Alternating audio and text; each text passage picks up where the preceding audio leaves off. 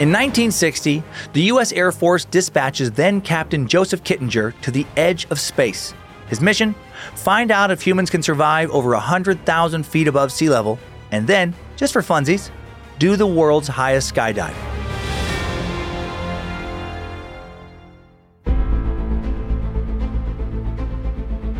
Hello and welcome to Incredible Feats, a Spotify original from Parcast. I'm your host, Dan Cummins. You can find episodes of Incredible Feats and all other Parcast shows for free on Spotify or wherever you listen to podcasts.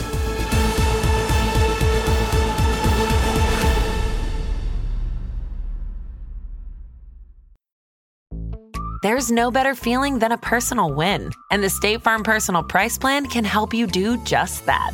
Talk to a State Farm agent today to learn how you can bundle and save with the Personal Price Plan. Like a good neighbor, State Farm is there. Prices are based on rating plans that vary by state. Coverage options are selected by the customer. Availability, amount of discounts and savings, and eligibility vary by state.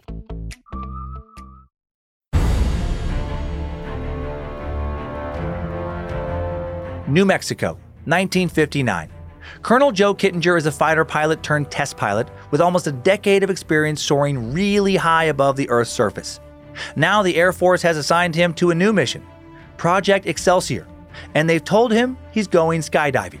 So maybe he won't be hurtling to the Earth just for funsies. Project Excelsior has two goals. One, learn to safely eject jet pilots if something goes wrong at a high altitude. And two, see how humans fare in the stratosphere. The plan is to have Joe, the human guinea pig, skydive from a balloon-powered gondola at the highest height known to man. In 1959, that's about 19 miles above sea level, or just over 100,000 feet. So high, he'll need a pressurized spacesuit to prevent his blood from boiling. Fun! That's when you know you're doing something really fun, when you need to wear a special outfit to keep your blood from boiling. Joe isn't just doing an epic skydive, he's doing a test run for future spacewalks before anyone has been to outer space. Joe doesn't go all the way to the stratosphere without practice. On November 16, 1959, Joe skydives out of a balloon gondola from a much lower height, like a non-blood boiling height.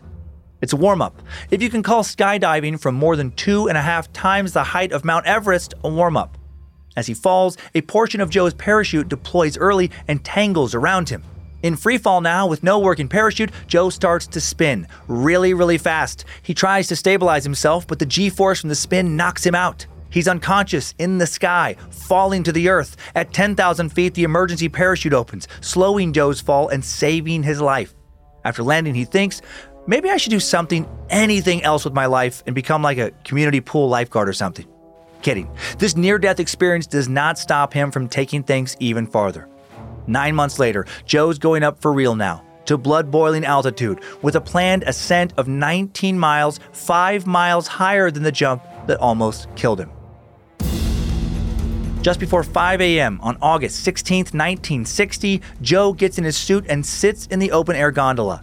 He's been up all night, breathing pure oxygen for hours in order to remove all the nitrogen from his body.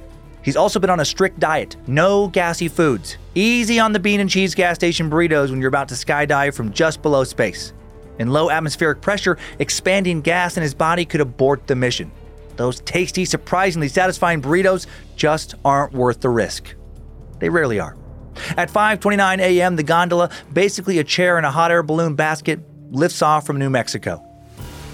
It'll only take Joe about 90 minutes to rise 19 miles because he's traveling in the Trans Am of hot air balloons.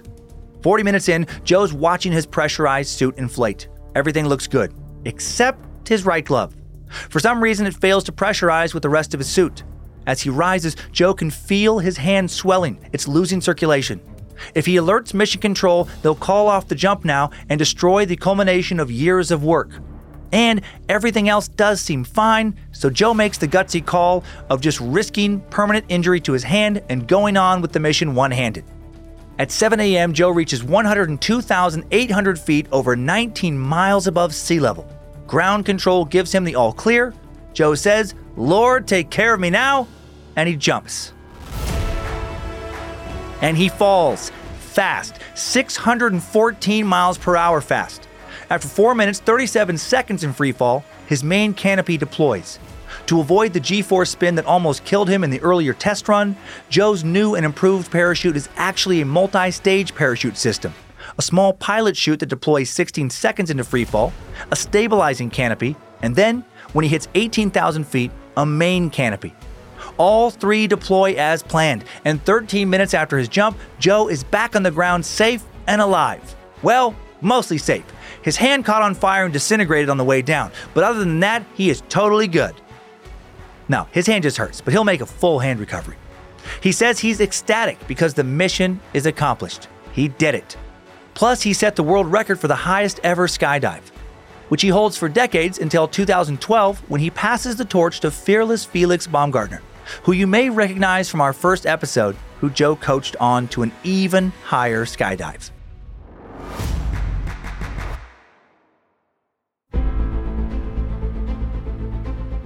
Thanks for tuning in to Incredible Feats. For more episodes of Incredible Feats, follow us on Spotify.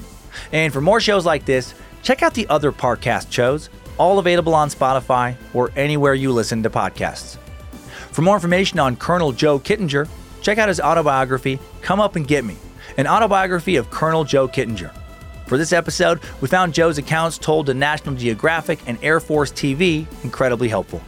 And you can find more of me, Dan Cummins, by listening to my numerous stand-up comedy albums on Spotify, or by checking out my true crime, history, and more podcast, Time Suck, and my true horror and campfire tale podcast, Scared to Death.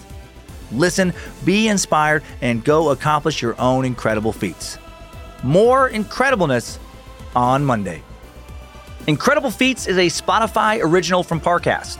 It is executive produced by Max Cutler. Sound design by Kristen Acevedo with associate sound design by Anthony Valsic. Produced by John Cohen and associate produced by Jonathan Ratliff. Written by Maggie Admire. Fact-checking by Kara Mackerline. Research by Umbika Chotera, Jay Cahio, and Mickey Taylor. Incredible Feat stars Dan Cummins.